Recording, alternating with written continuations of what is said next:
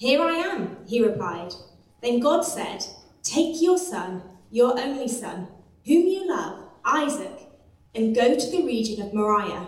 Sacrifice him there as a burnt offering on a mountain I will show you." Early the next morning, Abraham got up and loaded his donkey. He took with him 2 of his servants and his son Isaac. When he had cut enough wood for the burnt offering, he set out for the place God had told him about. On the 3rd day, Abraham looked up and saw the place in the distance. He said to his servants, "Stay here with the donkey while I and the boy go over there. We will worship and then we will come back to you." Abraham took the wood for the burnt offering and placed it on his son Isaac, and he himself carried the fire and the knife. As the 2 of them went on together, Isaac spoke up and said to his father Abraham, "Father." "Yes, my son," Abraham replied. "The fire and wood are here," Isaac said, "but where is the lamb for the burnt offering?" Abraham answered, "God himself will provide the lamb for the burnt offering, my son." And the 2 of them went on together.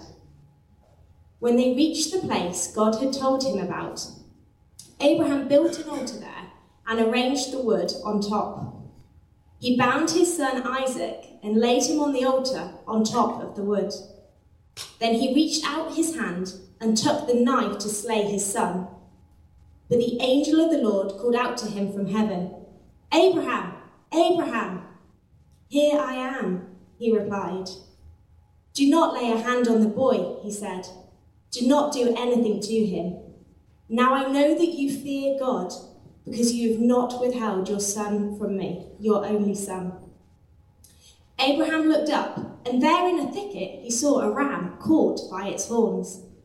He went over and took the ram and sacrificed it as a burnt offering instead of his son.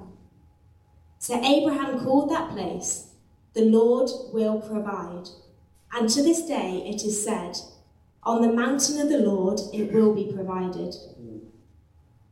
The angel of the Lord called to Abraham from heaven a second time and said, "I swear by myself, declares the Lord, that because you have done this and have not withheld your son, your only son, I will surely bless you and make your descendants as numerous as the stars in the sky and as the sand on the seashore.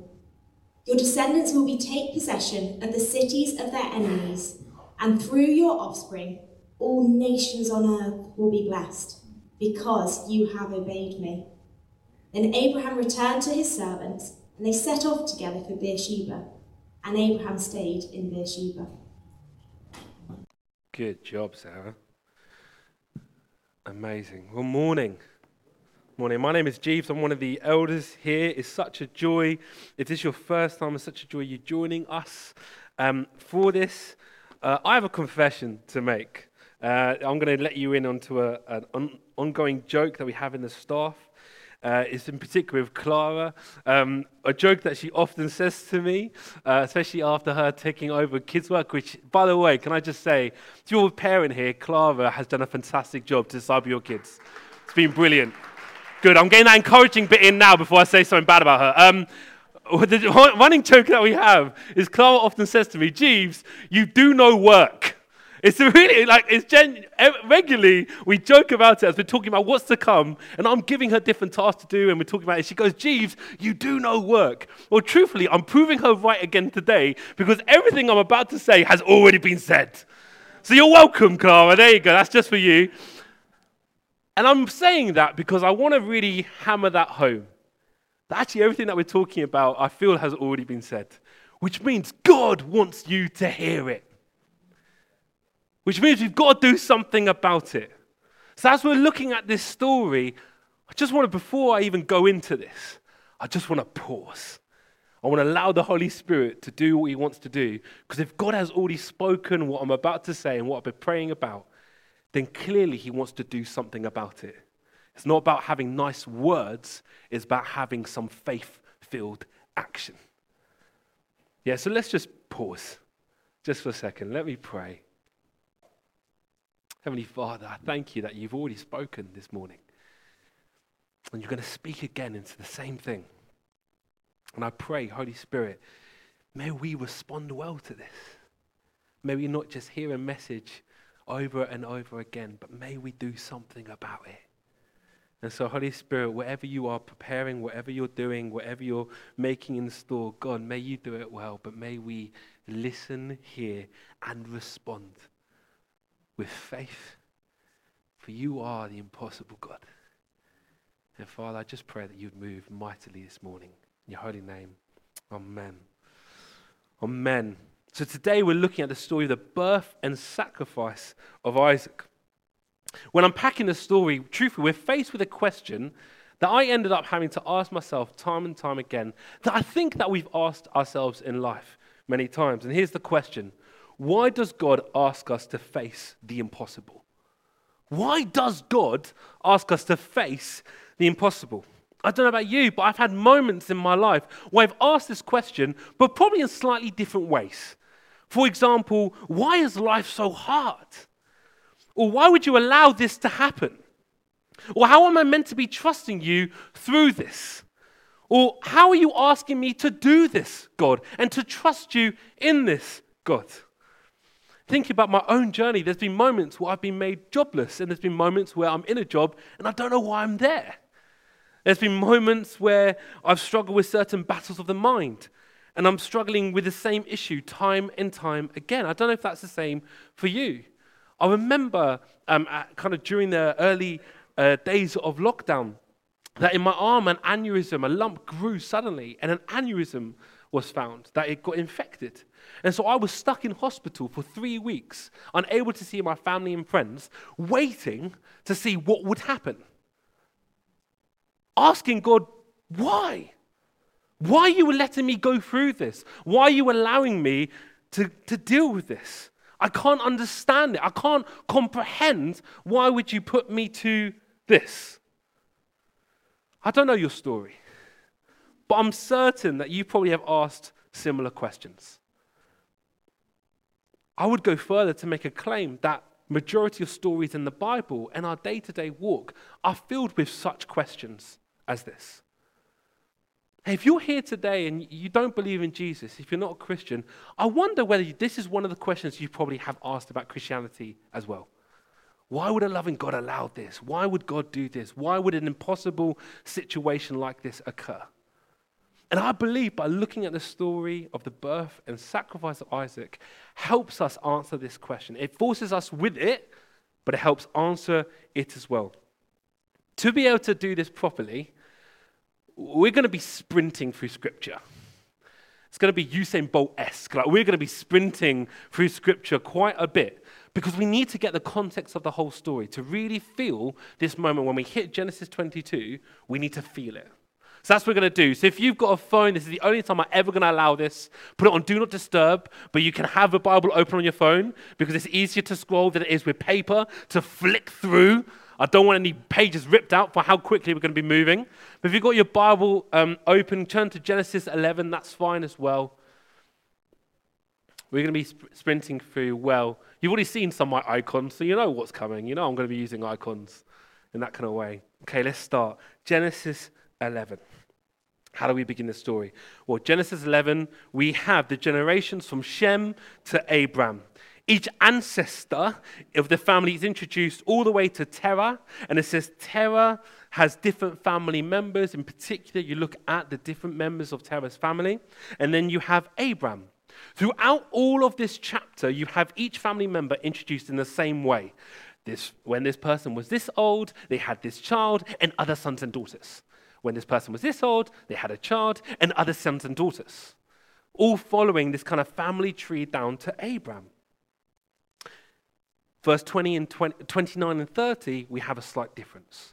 We introduce Abraham, he marries Sarah. Everyone else has children, but Sarah, in verse 30, said that she's barren. And if you're not sure what that means, the Bible makes that abundantly clear, saying she has no child. It's the first time that we've had in the Bible that a mother, a wife, well, not a mother, sorry, mother-to-be, a wife is barren. The first of 3 generations to come, all following that family line. this context is meant to help us stop and notice this in particular. The whole chapter is written that way to make us see the thorn in Scripture, to say, this person's barren. That kind of way. Okay, so Genesis 11. Genesis 12. God makes a covenant with Abraham. Basically says, get up and go. Move from Canaan and I will make you a great nation. And at this time, make you a great nation is kind of how it would work. A family would go to a new location. A family would grow. And that nation would be labeled after the patriarch of that family. So, for example, in verse 5, it says that they moved from the region of Haran. Haran was Abraham's brother. So in a sense, he was with family. That nation became called Haran, and he was called to move away from Haran into a new nation. So he was called to get up and go. God's saying, I will make you a great nation through your family line, Abraham. But here's the covenant. Not only I will make you, but I will make every nation blessed through your family line, Abraham. Just to note, Abraham is 75 years old. Just side note, okay? Genesis 13, Lot and Abraham split off, as Ian helpfully covered last week. As Lot goes, God speaks again into the covenant, says, lift up your eyes, all this land I will give you and your offspring, the number of which is like dust on the earth. Truthfully, I imagine it kind of like a Mufasa Simba-esque moment of going, look at the land. Like I feel like it's that type of thing of saying, look at the land. I'm going to fill it with your offspring. That's what I'm going to do. Again, Abraham is between 75 and 80 years old at this moment. So the seeds of implausibility should have started to plant into the reader of actually how is this going to happen. Genesis 15. We continue. God speaks in the covenant further, but Abraham starts to air his concern. We read, but Abraham said his concern, O Lord God, what will you give me? For I continue childless, and the heir of my house is Eliezer of Damascus. And Abraham said, behold, you have given me no offspring, and a member of my household will be my heir. I.e., Eliezer of Damascus, who was his slave, is going to be carrying the family line. Not his own, but a slave that belongs to him. God says, this man shall not be your heir. Your very own son shall be your heir. And he brought him outside and said, look towards heaven and the number the stars, if you're able to number them. It's a lot of stars. Then he said to him, so shall your offspring be. Narrows the target even more. It's not going to be this guy. It's going to be your son. It's going to be your offspring. Verse 6, complete side point. Verse 6 is remarkable. Adam covered this before. And he believed the Lord and he counted it to him as righteousness. I think that's unbelievable. Praise God for his divine grace. That Abraham did nothing. Just had a small bit of faith and God said, it's enough. Same with us. Small bit of faith, God says, that's enough. We'll come back to that later. Side point over. Okay.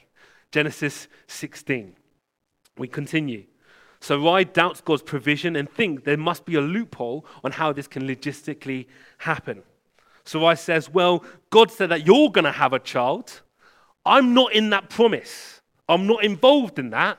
You are. So why don't you make it work in some way? Go have babies with my maid Hagar. Now, as we read scripture, sometimes we can be really flippant with the words to kind of just read what is kind of written. But just feel the emotion with that. That there is pain behind that statement to say, go make babies with someone else. There is pain of her prayers not being answered for the time that she's prayed for an offspring because everyone else has had some. There's been pain for not being able to hold her own child by conception in her arms. There is pain of the public shame she would have felt throughout her marital life. There is pain of unbelief and blaming God for her problems. There is pain. But out of this pain, Sarah decides to justify God's plan with her own actions that Abraham, probably having similar train of thought, doesn't disagree with, but goes ahead with. This action results in huge consequences that we'll cover in a bit, but full of sin, full of brokenness. And the worst possible thing happens for Sarah. Hagar falls pregnant.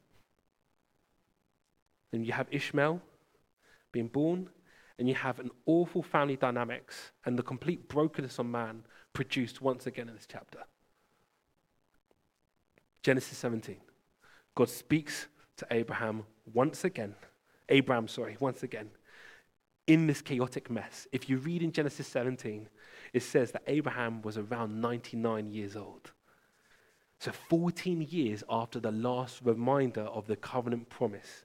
By the way, that's around about 25 years from the first time that God spoke to Abraham. God appears and says, walk before me and be blameless, when Abraham was certainly not blameless at the moment. God goes further. He says, Abraham, you are now Abraham. Remember, we talked about this in terms of covenant. You're no longer a father to many, you're a father to many nations. Sarai, you are now Sarah. You're no longer a princess to one family, you're princess unrestricted, i.e. to many nations. Their restriction has been lifted. Abraham cannot handle this. He can't. It's becoming utterly impossible. And he says, I'm nearly 100, she's 90, you have Ishmael, it's done, you fulfilled it, let's move on. God tightens the target even more and says, no, Sarah will be the mother, and you shall name his Isaac, and my covenant will be through him. This is surely getting ridiculous. It gets more ridiculous in chapter 18, where God promises in 1 year time, Sarah will be pregnant. Now, I've learned a bit about prophecy. And I know that you don't make prophetic words about kind of saying specific times and dates. Makes dates and conveys. Like, you don't make those type of prophetic words. Yeah, I'm not God. And God does that. He says, in 1 year time, Sarah will be pregnant. Sarah finds it ridiculous. It says in verse 11, now Abraham and Sarah were old, advanced in years. 100 is old, okay? Like, it is what it is. The Bible says it. I will move on. The way of the woman had ceased to be with Sarah. Made it very clear. And so Sarah in verse 12 says she laughed to herself. After I am worn out, my Lord is old. Shall I have pleasure? God hears and calls it out. Hears and calls it out. And the key verse that mirrors what Adam has already brought in Genesis 18 verse 14 is anything too hard for the Lord. At this appointed time, I will return to you, and about this time next year, and Sarah shall have a son. Highlight that verse, write it down, put it on a fridge. We're going to talk more about that in a bit. It's a key verse. Genesis 21, God returns, Sarah's pregnant. The impossible happens. Comes Isaac, meaning laughter, is born to Abraham and Sarah, roughly 190 years old, respectively. The baby's name encapsulates the joy brought to the parent, but also the joy that exudes from the parent to others. God has answered his promise. That's all context. All of that is context for the verses today. As we hit Genesis 22, and I needed you to feel that pain of that journey. I needed you to feel that joy of the fulfillment of the promise. I needed you to feel that 25 years long journey. So when we hit Genesis 22 and God says, hey, Abraham, take your son and sacrifice him to me, you feel the pain of that verse. Every word in that statement would have been a metaphorical knife into Abraham and Sarah's heart. Of this baby that was promised, God is saying, sacrifice it to me. In this time, pagan and other gods would have been established in their surrounding areas.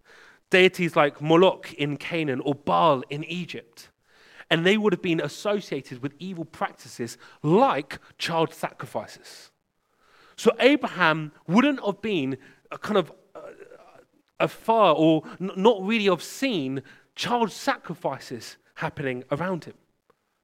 So I wonder when he was told this, what he would have felt. I wonder whether it's something like this. Oh, this God is just like the others. This God is just like the others that I've seen. He promised the child, said a covenant will be with him, and now I need to kill him for this God. Well, he's done the impossible before, so he'll do the impossible again.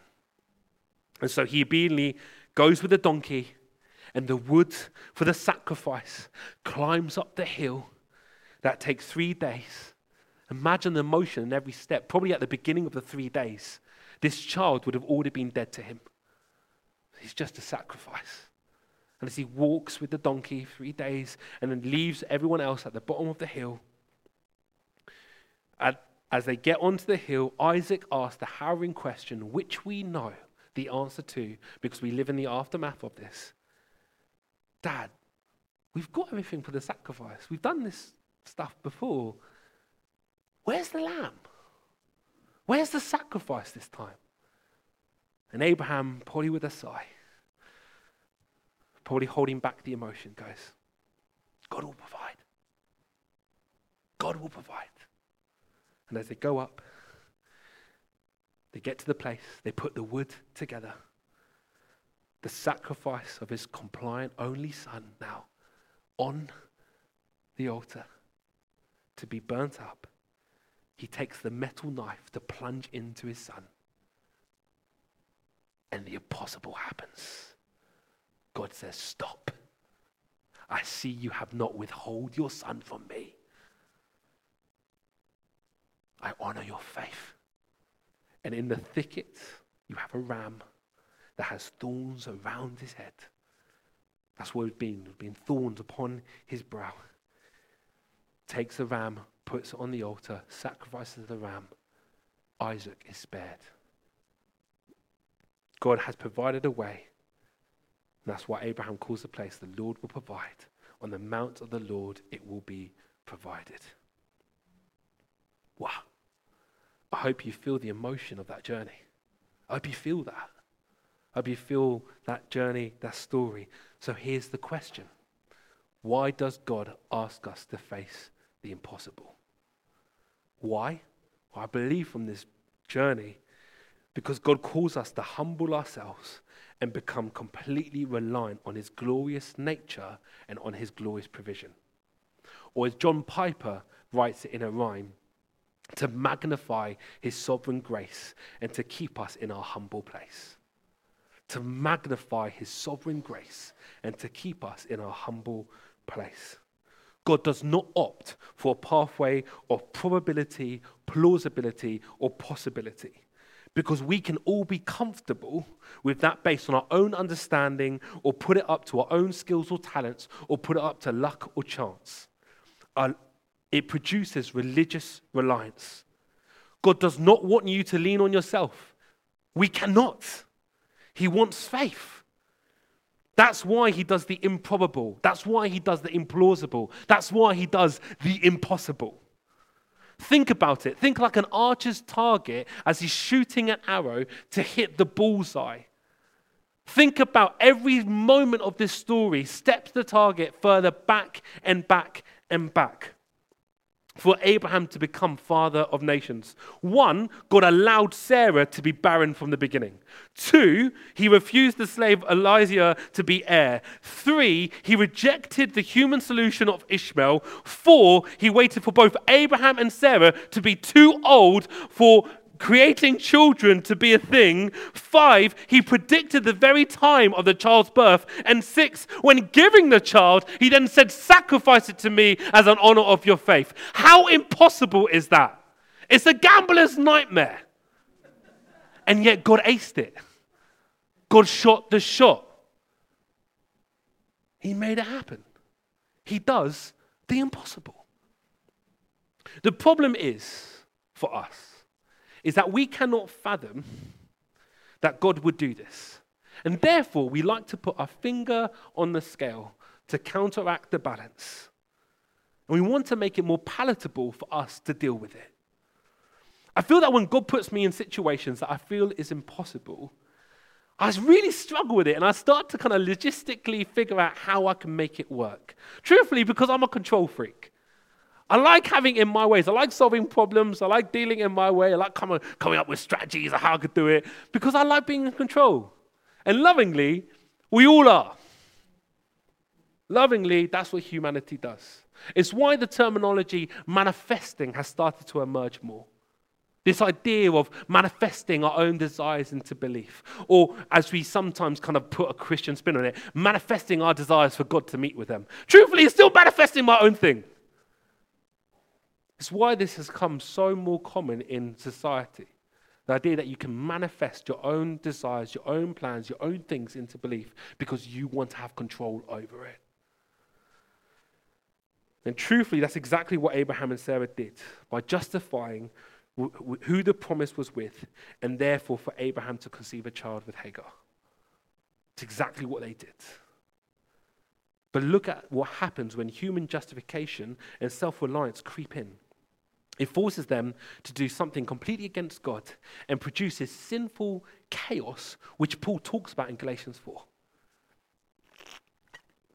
First, you have complete sin in marriage, where encouraged adultery happens. There were no doctors in this time, by the way, that would have surgically kind of done it as a surrogate. Like Sarai was saying, I can't have babies, go have sex with Hagar. Like, go have sex with her. And let's hope she falls pregnant. And Abraham doesn't say, no, let's trust in God's plan. Babies on the mind. Let's trust God's plan. He doesn't say, well, we know what marriage is for, husband and wife. We know that. I can't do that. He doesn't say any of that. He goes with it because he justified the actions in his own thought as well. This pregnancy creates a complete split in Abraham's family line and creates a generational split that we are still feeling the impact of today. In fact, when Ishmael is conceived, the history book states that this is the moment where the Arabic people are found, and in Islamic belief, Muhammad is in the family line of Ishmael. So what we are seeing in current day, including what we're seeing in the news, of the dividing conflicts for both faith, war, and geography in the Middle East, happens from this moment right here. All because they have tried to understand God's plan and put the planning into their own hands.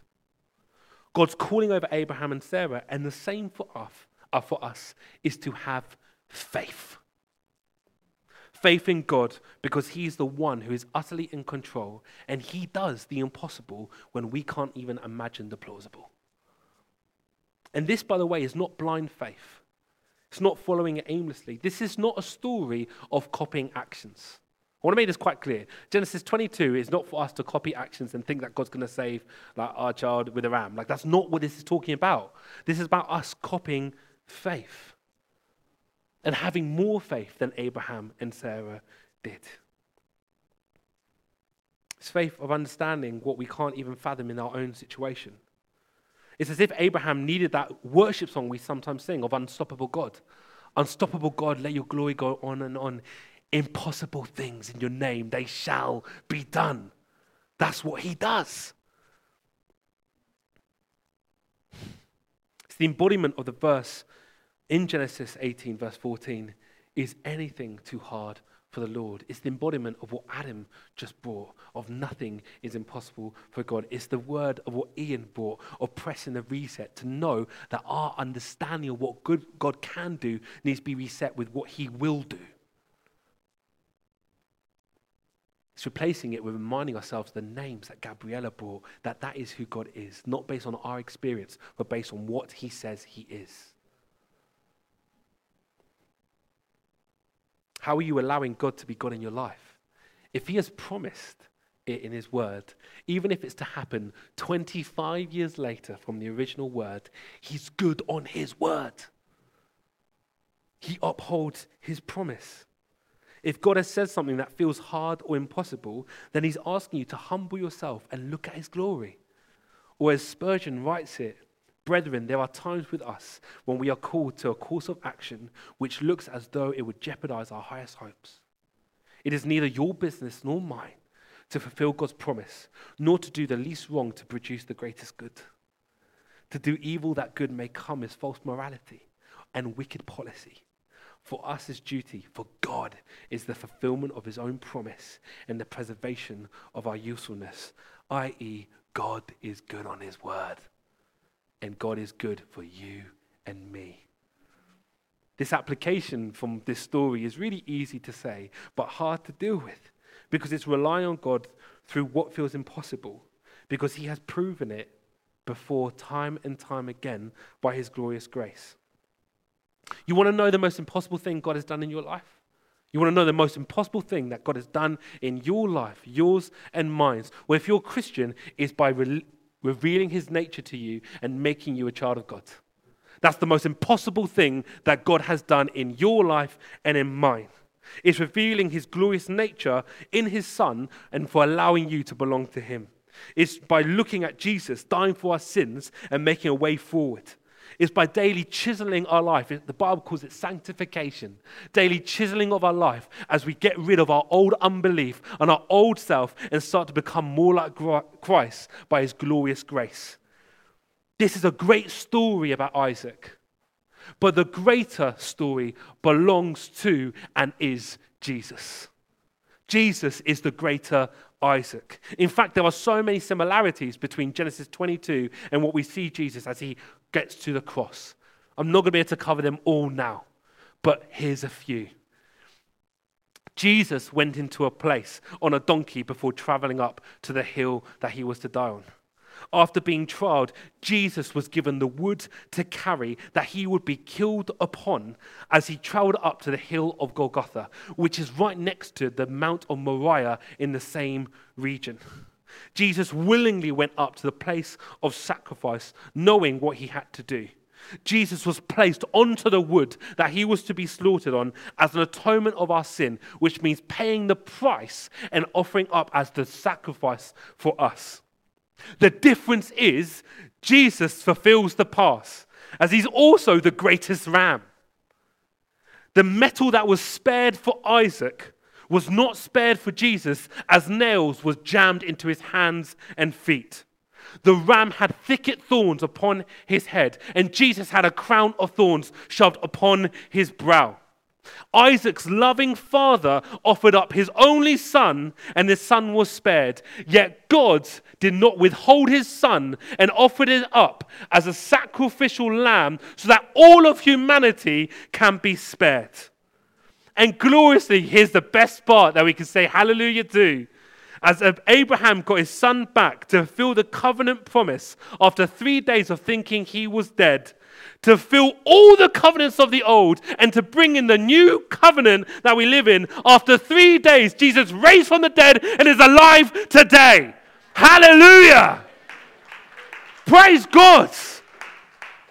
Jesus is the greater Isaac. Jesus is the greater ram. Jesus is the greatest story. He is the impossible shot of humanity who has died for you and me. And there's two questions, I believe, that we need to ask ourselves responding to this. And we're going to give space for prayer ministry. We're going to give space to responding, because I believe that it's important we do so. First question: what are the impossible shots in your life that God has promised but you struggle with? Adam has already encouraged us about this in the area of sickness. But I believe God is wanting to do more. The promises from God is not easy, and we may not understand them. They come with suffering. They come with pain. They come with waiting. They come with perseverance. But hold on. Hold on to his promises. Hold on to what he says, because he's good in his word and he's good on his word. Is there anything impossible for God? No is the answer. No. Nothing is impossible for God. It's not about the quantity of your faith, as Adam has helped. It's the quality of the person you put your faith in. And he is quality. Second question: are you going to allow the greatest impossible shot of your life happen by believing in Jesus and giving him your life? If you're not a Christian today is a chance to allow the impossible arrow to be shot and to give God his all, to see what he'll do with it. Look what he did with Abraham. Look what he did with Isaac. Hey, we're going to look at this in the new year. Look what he did with Jacob. Look what he did with all these people. There are people around you. Look what he did with them. Take the shot. Why don't we stand?